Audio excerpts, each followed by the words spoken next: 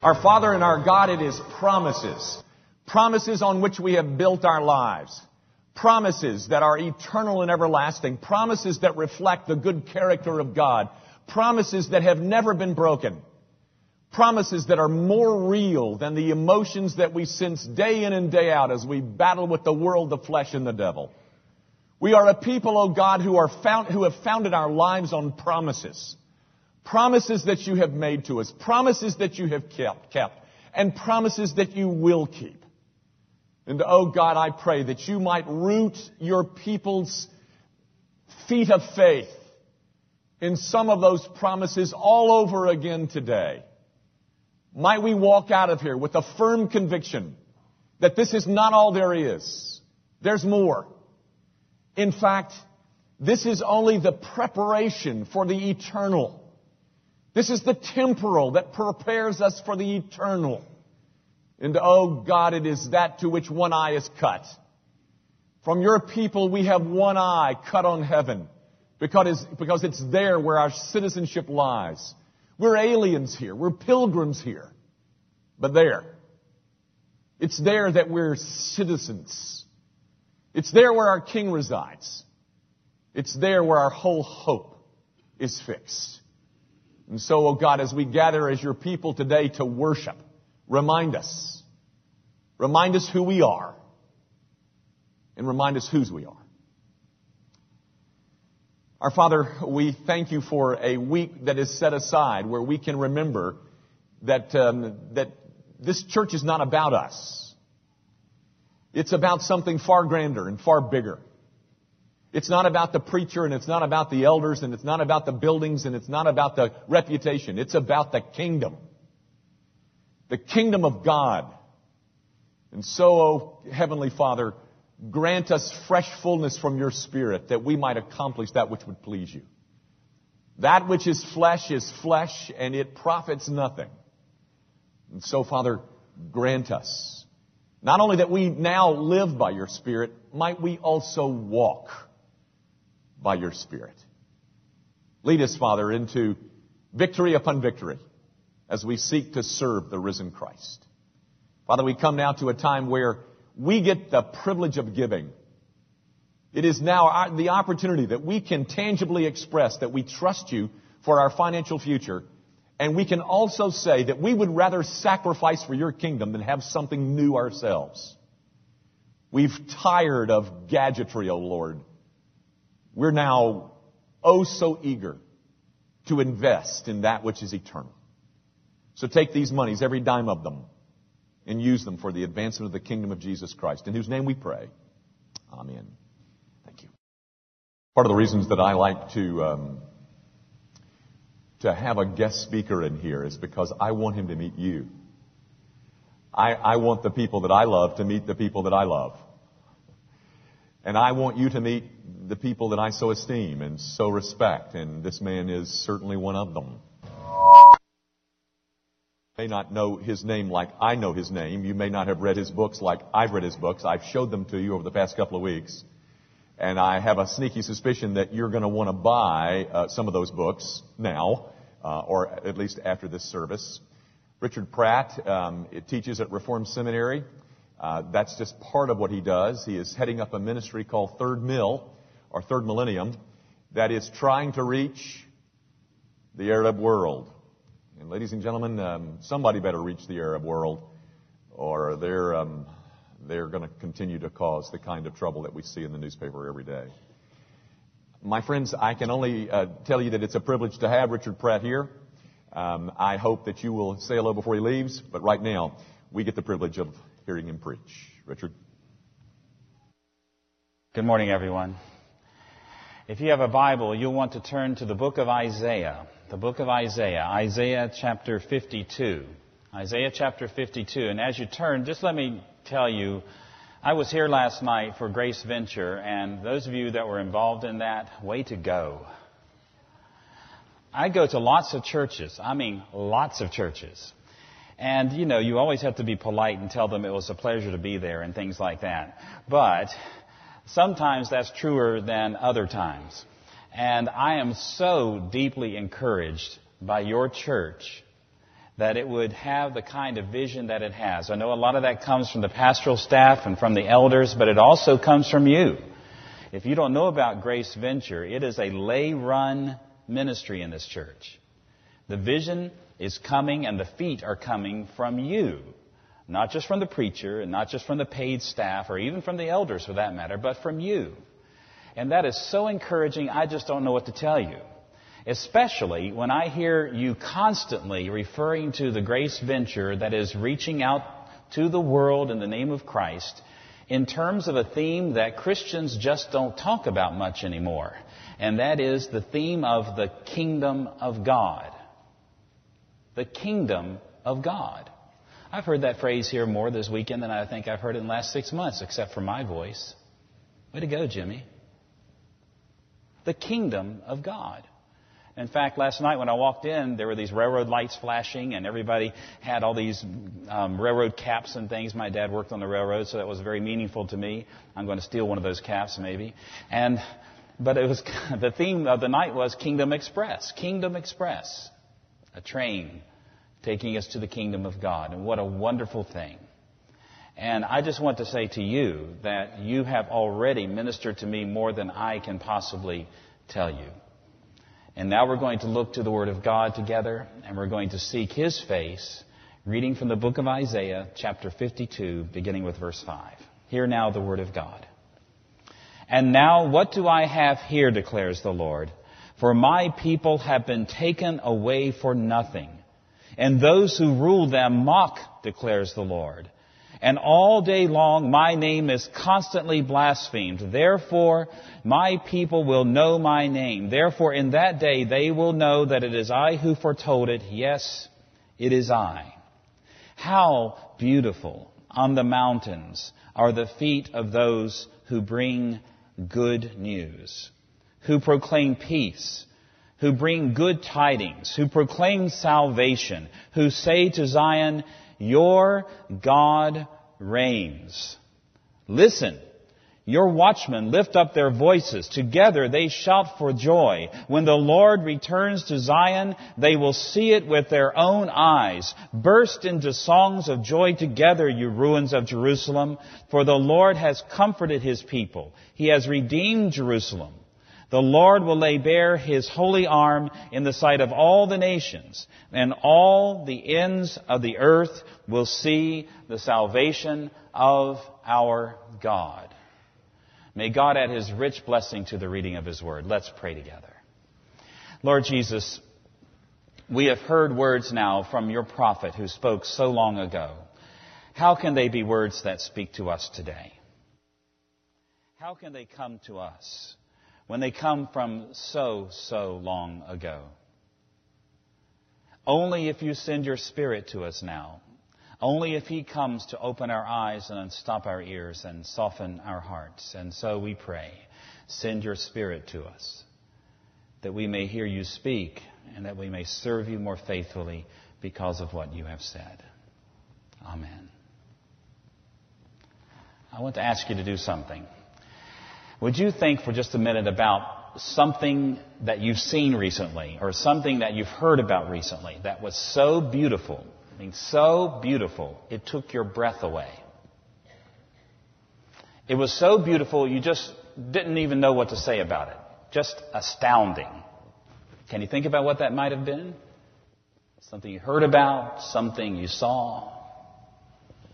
I'm sure that there are lots of things going through your heads, and I'm sure that there are different things going in different people's minds. Something so beautiful it took your breath away. Maybe you're thinking about a sunset. Maybe you're thinking about the beach. Maybe you're thinking about a person you saw. Maybe you're thinking about a concert you heard or some good thing that somebody told you about. But you know something, I would be willing to guess that hardly anyone in here thought to themselves, I know what's breathtakingly beautiful to me. It was when I heard somebody talk about the good news of the kingdom of God. I would dare to say that very few people in this room thought those thoughts. Even after we just read this passage. where Isaiah the prophet says, "How beautiful on the mountains are the feet of those who bring good news," gospel, "and who say to Zion, your God reigns," kingdom of God. Good news about the kingdom of God. It took Isaiah's breath away. And even after hearing those words just a moment ago, our hearts and our minds don't go in that direction when we think of things that are beautiful. Why is that so? Maybe if we can understand what is in his heart, what's in his mind, as he says these words here, maybe we can begin to understand just why this church would say the kingdom of God is one of the most lovely, beautiful, exciting, and meaningful things we can talk about as followers of Christ. It's the most important thing you can live for as followers of Christ, even as Jesus himself said, "Seek ye first the kingdom of God." Breathtakingly beautiful, this good news about the kingdom of our Jesus. What was going on in Isaiah's mind? What was he thinking about? Well, this verse 7, "How beautiful on the mountains," is actually sandwiched between other verses. And what we're going to do this morning is we're going to look at the verses that come before, and then the verses that come after, and then return to verse 7 to see why he thought that the good news of the kingdom of God was breathtakingly beautiful. Let's look at the verses that go first. Because here, the prophet tells us something we really probably don't even want to talk about much, but we have to. And that's an ugly truth about the world we live in. Do you remember what he says? Verse 5, "And now, what do I have here, declares the Lord? For my people have been taken away for nothing, and those who rule them mock, declares the Lord."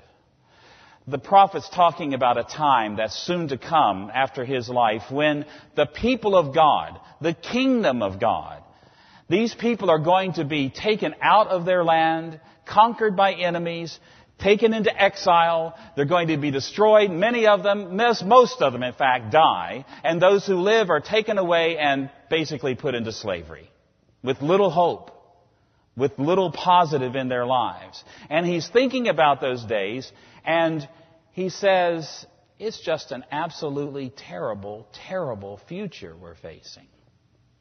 Now, I don't know about you, but I was raised in a family where my parents told me, if you don't have something good to say, just don't say anything.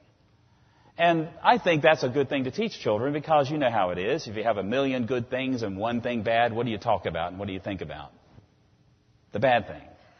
And that's the way it is. But the reality is that if we teach ourselves too much to ignore the ugly things of life, we can sometimes come to the point that we're just lying about life, lying about the world.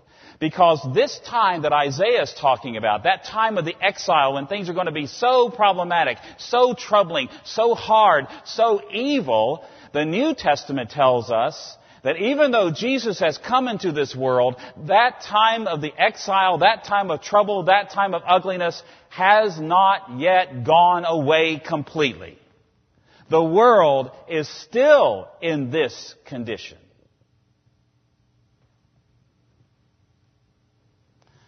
I'm a newsaholic, I have to admit it. You know, if there's a TV around, I want to watch the news. And if I haven't seen the news in a couple of days, I'm going crazy to know what's going on. Right now, I want to know what's happening with Jean down in Orlando, my home. And so I'm eager to know exactly what's going on. And if I've been away from a TV for several days, I just have got to see. So I remember one time being at a retreat where there were no TVs, and on the way to the airport, stopping at a friend's home, and there it was, right there on the couch, the remote. My hand shook as I reached for it. And I said, "Do you mind if I watch the news?" And he said to me, "We don't watch the news in our family." "You don't do what? What was that? We don't watch the news." I said, "Why don't you watch the news?" He said, "Too much bad news." And you know what he's talking about. Every time you turn on the TV and watch the news or read a newspaper, practically the only thing you read about is the ugly things of the world. Murder, stealing, political oppression, war, terror. It's all around us. The world in which we live is an ugly place. Now, we here in North America are largely insulated from all of that. Most of us, though we have problems, and I don't want to belittle those at all, we do have difficulties, we do have hardship in our lives. But by comparison with the rest of the world, do you realize we barely know the suffering of this world? We just barely understand what sin has done to this world, that we barely understand just what an ugly place this has become.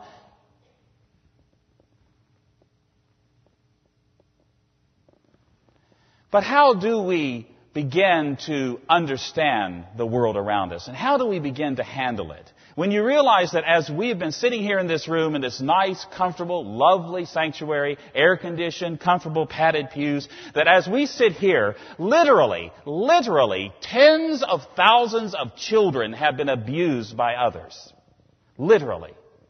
And literally, as we sit here in this comfortable place, tens of thousands of women have been violated by men in this world.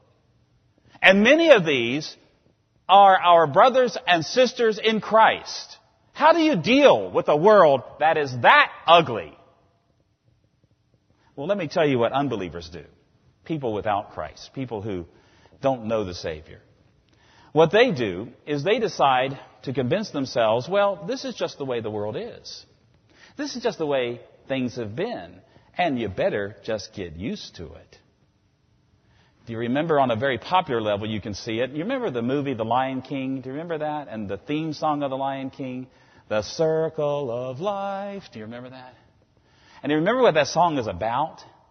It's about how tiny little bugs are eaten by bigger bugs, and then small animals eat the big bugs, and then bigger animals devour the smaller animals, and then even bigger animals devour them, and then human beings eat those, and then big animals eat us. We all die, go down to the ground, and the little bugs start eating us again.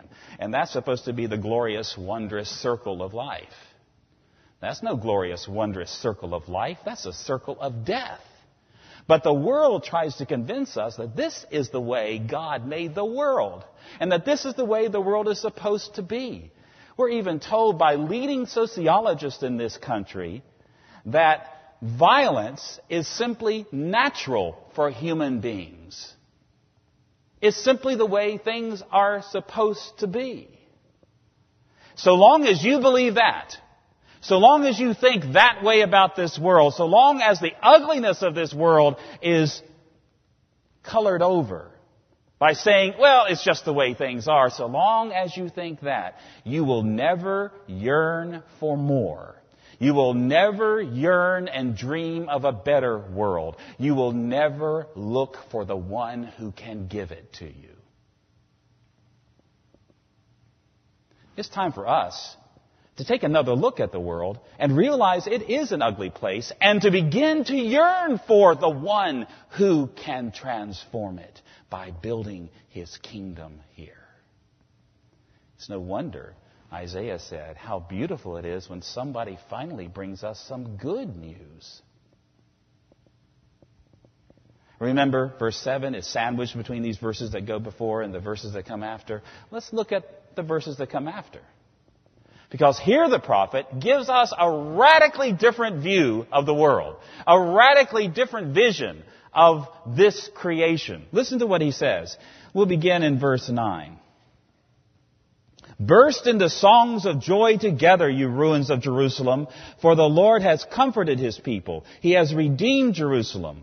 The Lord will lay bare his holy arm in the sight of all the nations, and all the ends of the earth will see the salvation of our God. What a different view. All the ends of the earth will see the salvation of our God. One of the strangest things that's happened to Christianity is this, that when we hear verses like those, the Lord will lay bare his holy arm in the sight of all the nations, and there are lots of verses in the Bible that talk that way, very militaristic and very much like a war is going on, and that God will have victory over his enemies and things like that. In the past, Christians actually thought that this could be accomplished by human armies. That human armies could accomplish bringing the salvation of God to the ends of the earth. And it really wasn't that long ago when people believed that. Maybe you'll remember that old battle hymn of the Republic. Do you remember that? Mine eyes have seen the glory of the coming of the Lord. Think about that for just a minute. That was a theme song for a human army. Do you know which army? Do you know? Yeah, the Union Army. During the American Civil War. That was their theme song. Mine eyes have seen the glory of the coming of the Lord, and we're it. He is trampling out the vengeance where the grapes of wrath are stored. It's on and on it goes. Talking about the Union Army as if it were the coming of the glory of God. Now, I hope everybody in this room is happy that the United States is a United States of America. I hope everyone in this room is happy that the African slave trade ended. I hope we are happy now with the outcome of the American Civil War. But I want to tell you one thing. The Union Army was not the coming of the glory of the Lord. That's obvious. You see, people actually believed that human armies could accomplish the will of God on this earth. And it's true that human armies do have a place in God's plan for justice and for righteousness, but they cannot bring the salvation of our God to the ends of the earth. Can't be done. And so what have we done? We've turned our eyes away from human armies and we thought, well, maybe technology can do that for us. Yeah, if we just work hard and create the right kinds of medicines and the right kinds of social structures and the right kinds of politicians, they can do it for us. They can give us the dream. They can give us a vision again. They can bring this thing called the salvation of God to the ends of the earth. But time and again, they have failed and failed and failed and failed. So where are we now? You know where we are. You know where your neighbors are. You know where your culture is. We simply do not believe anything anymore. We do not hope anymore. We have no vision that God's salvation will come to the ends of the earth. We've simply given up. And now we are pessimistic, and now we are skeptical, and all we believe is that things are just going to be the same forever and ever and get worse and worse and worse and worse and worse. If you ask most of your neighbors, what do you hope to get out of life? I mean, what does a human life really amount to? Do you know the kinds of things they're going to tell you? Most of your neighbors, most of your friends, they're going to tell you things like, well, I hope not to get divorced more than once. That would be good. And I hope that at least most of my children won't get hooked on drugs. That would be important for me as a human being. And, I hope that my 401k really does well so that I can retire early. And then I can have a little bit of fun toward the end of my life and then die with just as little pain as possible. That is the height of the dream of most American people today as they think about what human existence is to be. Now, what do most Christians think? If you were to ask most Christians, what do you hope to get out of life? What do you hope for as a human being? You know the kinds of things most Christians are going to say today? Because the pessimism has seeped into us too. The negativism has seeped into us too. The skepticism has seeped into us too. Do you know what they're going to say? Well, you know what I hope?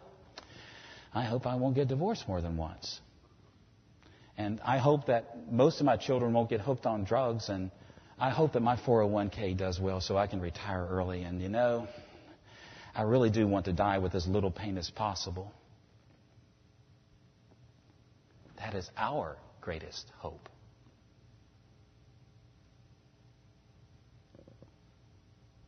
We have taken a Jesus, this King Jesus, that the Bible presents as the ruler of the world, the one who will have victory over evil, the one who has already had victory over death, and we take this good news about Him and begin to make it smaller and smaller and smaller and smaller so we can still believe in Him.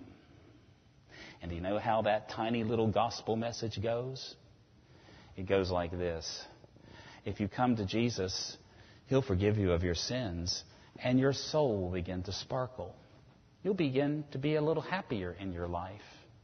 And as your soul sparkles through your life because you've been forgiven of your sins, when you die, you'll sprout wings and you'll fly away to heaven. And you'll go to heaven, and up there in heaven, you'll sing in choirs and you'll play golden harps forever.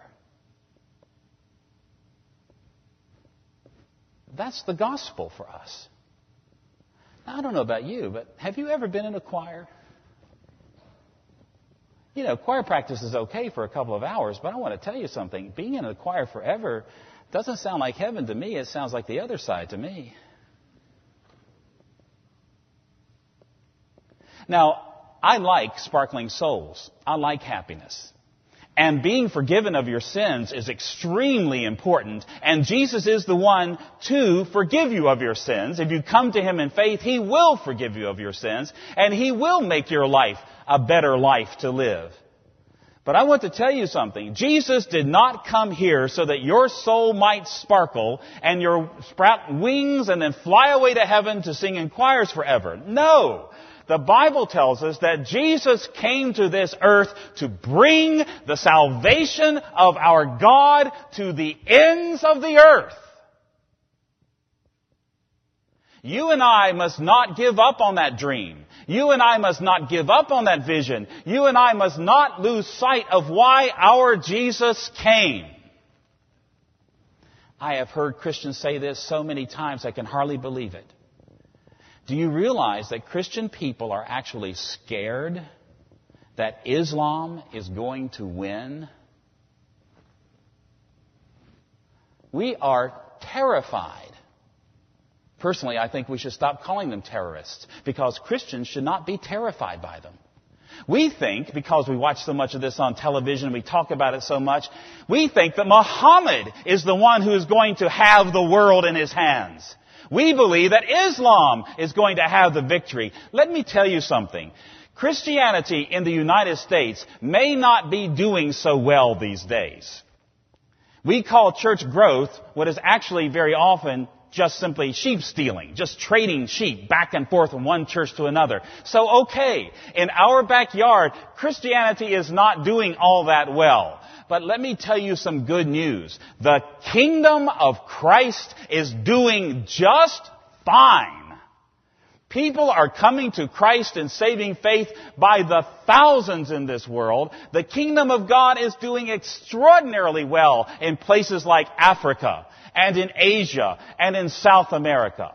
Yes, it may look to you as if Jesus has lost the battle for the world, but Jesus has not lost the battle for the world. Don't give up on the dream. If you have come to Jesus, you have come to the King of the universe, and He will bring the salvation of our God to the ends of the earth. Don't be afraid of them anymore. They are not going to win. You are going to win if you are in Christ. Jesus came not simply to make our souls sparkle. Jesus came to create a new heavens and a new earth. And as He tells us in the book of Revelation, to him who overcomes, I will give the right to sit on my throne, just as I have been given the right to sit on my Father's throne. And we will reign with Him forever. The kingdoms of this world have become the kingdoms of our Lord and of His Christ, and He shall reign forever and ever. That is our theme. That is our dream. That is our hope. And that is the vision that the prophet Isaiah gives us here. No wonder he says, how beautiful when someone says something good, some good news about the kingdom of God.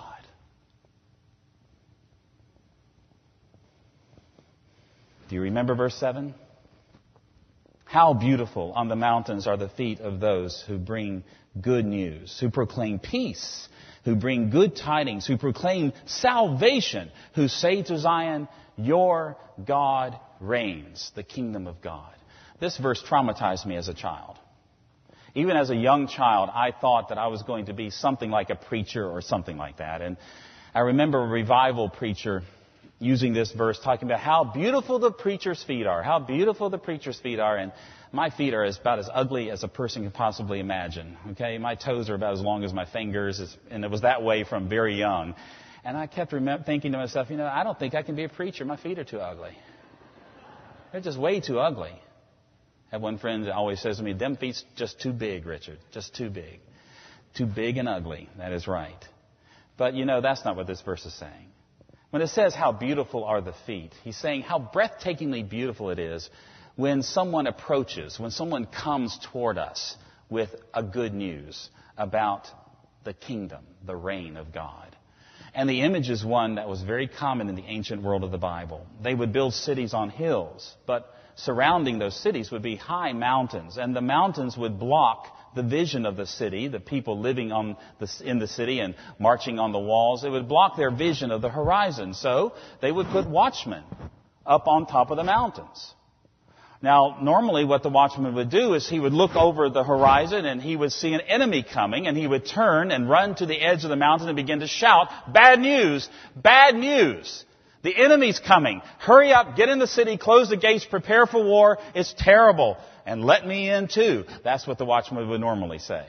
But that's not Isaiah's vision here. Isaiah's vision is, listen, the watchmen are shouting good news. At a time when you feel threatened, at a time when you feel that all is lost, at a time when you feel like there's just no future for this world anymore, the watchman is shouting out good news. Peace, salvation, your God reigns, glad tidings of great joy. Everyone in this room who's come to Christ is like one of those watchmen. You've been put up on top of the mountain, and you have seen something over the horizon that the people back here in the city just can't see. The people who are still under the gloom, the people who are still in the darkness, they just can't see it. You have looked over the horizon, and you've seen something. What have you seen? You've seen a man who came to this earth 2,000 years ago and lived an absolutely perfect life. He was so perfect that he actually died under the judgment of God so that you and I would not have to. Now that was perfect if you ask me. What a gift. And more than this man Jesus was rewarded for being so perfect. And do you know what his reward was? He was raised from the dead. And he was lifted into heaven. And he was given a throne next to God his Father. And from there he reigns until all of his enemies are put under his feet. And the end comes and we reign with him. That is what you have seen. That is what you know to be true. That is what you know by faith to be the reality of the future.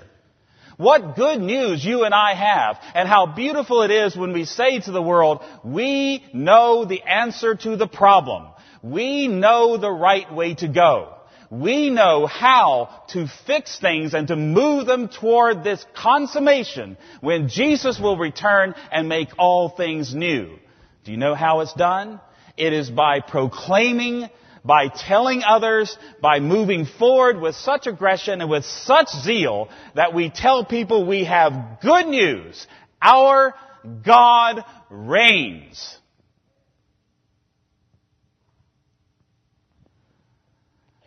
This church is absolutely magnificent in the way that it has committed itself to self-denial and sacrificial giving for the sake of proclaiming the good news of Jesus to the ends of the earth. It is absolutely magnificent. But I know that not all of you have caught that vision yet. Not all of you have realized, there's something more important than my retirement. There's something more important than the things I can do on the weekends. There's something more important than making sure that my career is successful. And there is something much more important. You and I have given up on that important thing. You and I tend to rely upon governments, upon armies, upon technology, upon smart people to try to change the world. But we have the answer for the change of the world. And the answer is our King Jesus. And we need to become the people who are at the forefront of bringing the gospel not just to the easy places, not just next door, but to the most difficult, trying, and threatening places in this world. It used to be that people motivated Christians to do this by telling them, Jesus is coming back really soon. Hurry up, hurry up, hurry up, hurry up.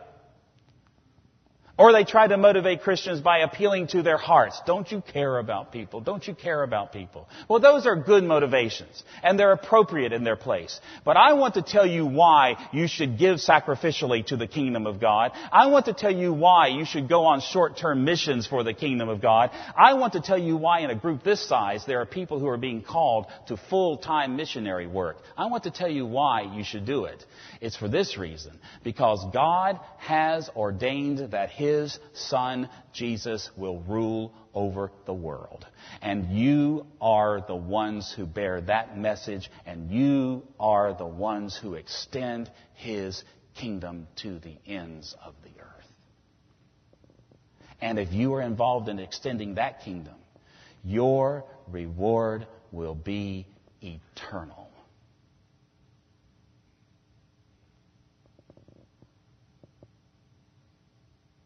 Give up your children to the kingdom of God. Give up your retirement to the kingdom of God. Give up your money to the kingdom of God. Give up your life to the kingdom of God. I ask you to think about something that was so beautiful it took your breath away. Can you see it? In a world that's dying right before our eyes, in a culture that is falling apart right before our eyes, we have the vision. We have the one who can transform the entire world. How beautiful on the mountains are the feet of those who bring good news, who proclaim peace, who announce good tidings, who proclaim salvation, to say to Zion, your God reigns. Let's pray together. Our Lord Jesus, how we adore you.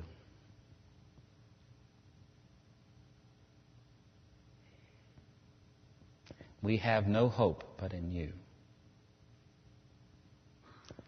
Expand our vision of that hope, that we might see where our lives should be going, where our energies should be going.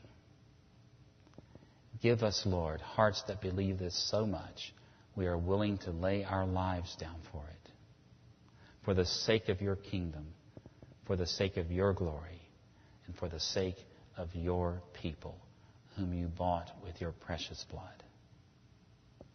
Amen.